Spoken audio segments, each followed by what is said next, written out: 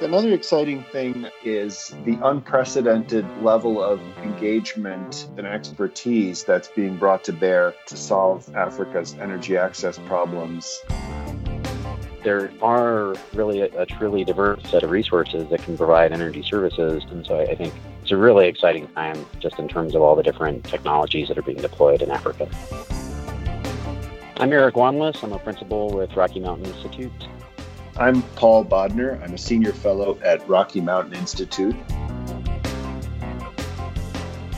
Warm greetings and welcome to Power People, a new podcast series from the Africa Progress Panel. The Africa Progress Panel consists of 10 distinguished individuals from the private and public sector who advocate for equitable and sustainable development for Africa. Kofi Annan chairs the panel and is closely involved in its day-to-day work. The other panel members are Michel Kamdisu, Peter Eigen, Bob Geldof, Grasa Machel, Strive Masiwa, Lina Moholo, Olusegun Obasanjo, Robert Rubin, and Tijan Chiam. I'm Max Bankole Jarrett, the director in charge of the APP Secretariat, and also your host for this podcast series. In each episode of the series, we'll be discussing a range of issues linked to the 2015 Africa Progress Report, Power, People, Planet, Seizing Africa's Energy and Climate Opportunities, which sets out a path to the energy transformation that Africa needs. The Power, People, Planet report calls for a tenfold increase in power generation in Africa by 2030. Why? Well, because the need for modern energy in Africa is so urgent. Here's some stark facts. 621 million Africans currently live without access to electricity. And sadly, 600,000 die each year from household air pollution, simply because they rely for cooking on biomass. Throughout this Power People podcast series, I speak to individuals who are working to address this challenge by focusing on the opportunities that currently exist in Africa to, so to speak, power the future now. My guests for this episode are Paul Bodnar and Eric Wanless. What excites you and inspires you about what's currently happening in Africa's energy sector? Paul, I can take that one if you want. I think what really is exciting for me is the dynamism of all the methods that are being used to bring energy to different people and businesses, be it grid extension or mini grids or these small solar home systems. There's a huge diversity in the tools that are being used to bring energy access. Would you agree with that, Paul? Yeah, and I think another exciting thing, which is related to what Eric said, is the unprecedented level of engagement, enthusiasm, capital flows, and expertise that's being brought to bear to solve Africa's energy access problems with a focus on clean energy following the Paris Agreement. Just the sheer level of activity and support that's starting to flow in is exciting, although as we've found, it brings new challenges and doesn't necessarily solve the problem just by virtue of the level of activity. Now, we see a lot of interesting things happening in the energy field all across the world, in the US, in Asia, and in Africa. From where you've been working, what do you think it is that Africa must right now be learning from other regions? And what is it that maybe other regions can learn from Africa? In terms of what Africa can learn from other regions, there's a international best practice in energy systems is really something called integrated resource planning, and that looks at what all the options are available from standalone solar home systems to building big power plants to whatever it might be, including resources that are also on the demand side of energy systems like energy efficiency. If you stack all those options up based on what you're likely to need, what's the best way to get from where you are today to where you'd like to be? And I think there's been a recent shift to doing more of that in sub-Saharan Africa. And I think the more that investments and energy systems are based on really thoughtful investment plans is really something that Africa can learn from the world. Would you like to add anything to that, Paul? I guess what I would add is that Africa is starting from a low base of electricity penetration. So in some ways, that clean sheet of paper approach is very different than the challenges that some other regions are facing now that have more built-out energy infrastructure and have to change that infrastructure over from a heavily fossil fuel-dependent approach to a low carbon approach. So in some ways, the challenge is greater for Africa because it's starting from a lower base and has to build that out. And on the other hand, the opportunity is also greater because Africa can leapfrog generations of dirty technologies that have health consequences, that require large build out of grid infrastructure. So it's a very exciting time. And as Eric says, the key is not to just have a kind of Wild West gold rush approach where everybody is running around willy-nilly trying to build new capacity, but rather to take a smart integrated planning approach that makes sure that new infrastructure is really being planned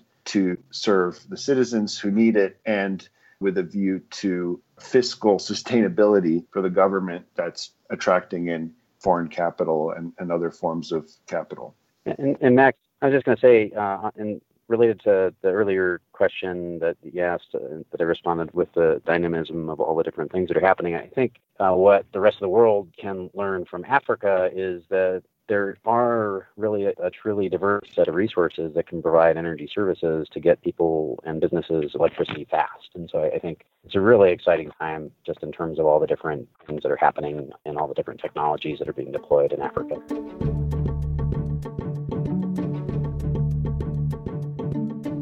Now, there is a perspective, and I tend to agree with it, that as far as moving the world towards a low-carbon economy is concerned, we have the technology, the finance is there in the global system, but really it's the politics and the policy change that's going to make the difference. Now, with regards to policy issues, what has inspired you both, and what has disappointed you since the Paris Climate Change Conference last year? I think when we were negotiating the Paris Agreement, our hope was that a successful framework agreement would actually end this period of intense political arguments at the international level about climate change and move us into a new phase where we're really focused on the hard work of implementation and transforming energy systems. I see a lot of very hopeful signs that that's the case. One of them is actually the unprecedented speed with which countries formally approved the piece of paper that was agreed in Paris last year. And that agreement is now entered into force, which in terms of the way these things tend to happen at the international level is practically record speed and speaks volumes to the political significance and consensus of what was agreed, the scientific urgency behind that, and the economic opportunity. So I think countries are now buckling down and focusing on those national level commitments that 190 odd countries have put forward even before Paris about how they're going to reduce their emissions over the next decade or decade and a half. And there has been an unprecedented level of support for countries in the developing world, including in Africa, to help achieve those. So that's all very reassuring. And the question is whether all that activity adds up to the kinds of emission reductions at the speed that we need. Now, we know that it's states that sign agreements such as the Paris Agreement, but governments come and go. There is some concern in Africa that maybe now there's a new administration coming into place in the United States that all this could change. Could you explain to people listening what actually can happen and cannot happen if the new administration wants to basically go against what was signed by the Obama administration?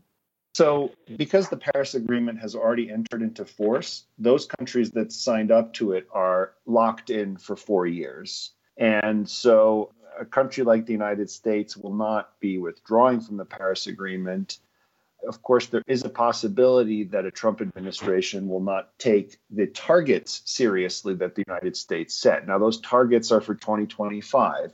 And of course, a lot of work has already been set in motion in the United States to put us on a trajectory to reduce our emissions, which is what's happening. And the danger is that through neglect, a Trump administration could slow that progress, and that would then send a signal to other countries to do the same. But what's been encouraging in the last week or so is the number of messages coming from other major countries, including China, Brazil, Japan, the European Union, even Saudi Arabia, signaling their commitment to move forward with their emission cuts. So that's good.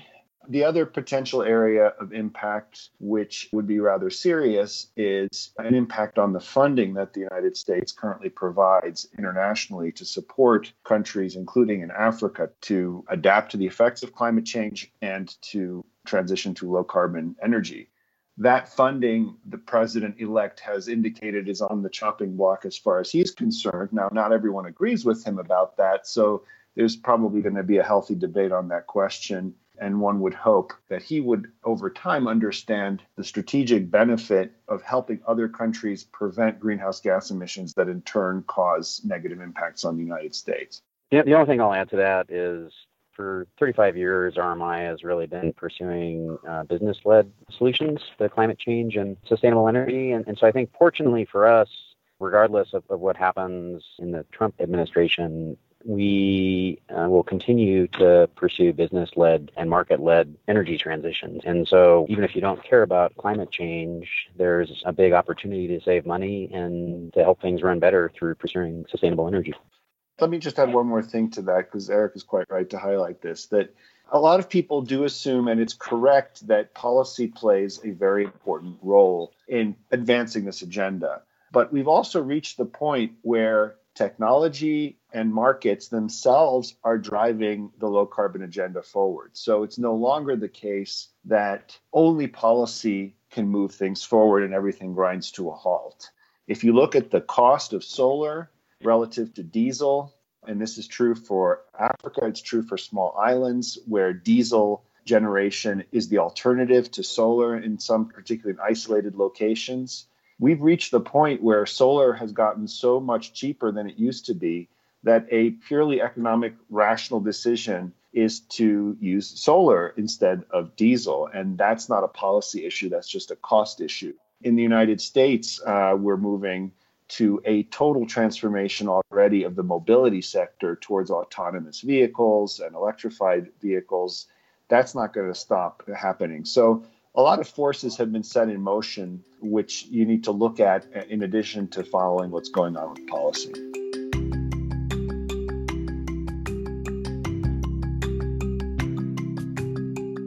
I'd like to turn now to a question that I ask everybody. And first, I'll go to you, Eric.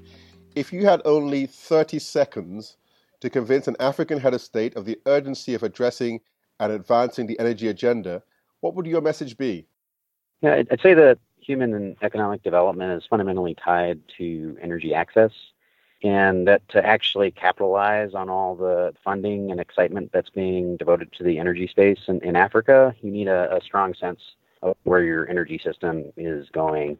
And through having a real strong sense, through a solid plan and solid analysis, you can really ensure that your country has what it needs in the energy system, not just what's offered by others. And Paul? I'd say if you're a head of state and you're concerned about the welfare and development of your people, then there are very few tools that offer more positive opportunity or risk than clean energy. The positive opportunity is to take advantage of low costs and a lot of international interest to build out a clean energy grid. And the risk is that a collective failure to do that across the globe will magnify the impacts of climate change that are already being felt in Africa and whose costs may swamp all the other good work we're doing on the development front. Turning now to my final question.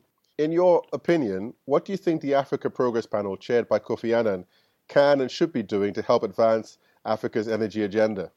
I think what can be done is really helping to change the conversation from a focus on just building power plants or mini grids or even the small solar home systems to providing energy services. Changing the conversation from being focused on just building supply and building all these widgets to how do we provide energy services, which are, at the end of the day, what people really care about. People don't care about electricity. They care about the services it provides. And so I think anything that can be done to shift that conversation from just how do we get, hardware in the ground to how do we effectively provide energy services to people and businesses would be really helpful. I think that shift in the conversation really lets all sorts of cool things happen in the space.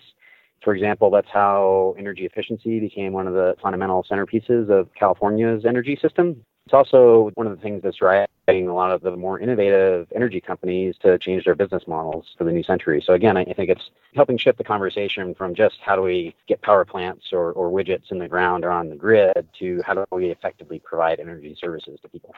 Paul, do you have anything to add on that?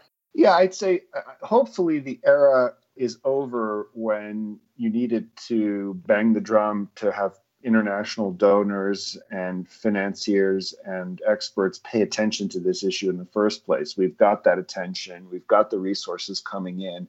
And I think a panel like this with its distinguished members who are passionate about contributing to Africa's development and have quite a diverse range of backgrounds can help focus the attention of leaders in Africa on how to channel and harness all that energy and focus that we now have into a responsible and carefully planned build out of clean energy infrastructure, because one does not follow from the other automatically. And so voices like theirs will be important to say, hey, this is great. We sort of passed a marker now where people internationally understand the opportunity here. And we now need to make sure this is channeled in a way that's sustainable for our economies and actually going to deliver energy services to our population and our business.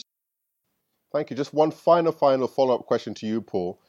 Power Africa was touted as a legacy project, legacy initiative from President Barack Obama. We have a new president who said on his campaign trail that he wants to undo a lot of things that President Obama actually instigated. What's the likelihood of Power Africa being able to run its course and really do the good work it's been set up to do?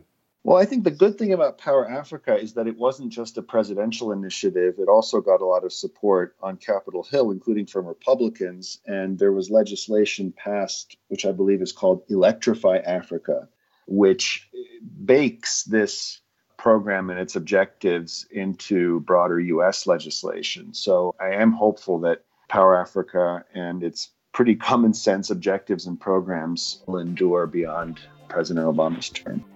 Thank you very much for your time, gentlemen. Thank you. Thank you, Max. Wishing you a good day. All the best.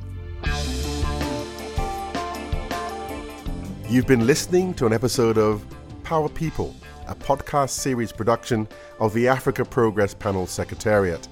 I am Max Bankole Jarrett. My co-producer and studio manager on this podcast series is Dan Graham. For more information on the work of Kofi Annan and his colleagues on the Africa Progress Panel, please visit our website at www.africaprogresspanel.org. You can also follow us on Twitter at Africa Progress. And please do join our growing community of over 1 million supporters on Facebook. We really look forward to engaging with you as we continue to actively promote and highlight the myriad opportunities in Africa to power the future now. Forwards ever, and all the best.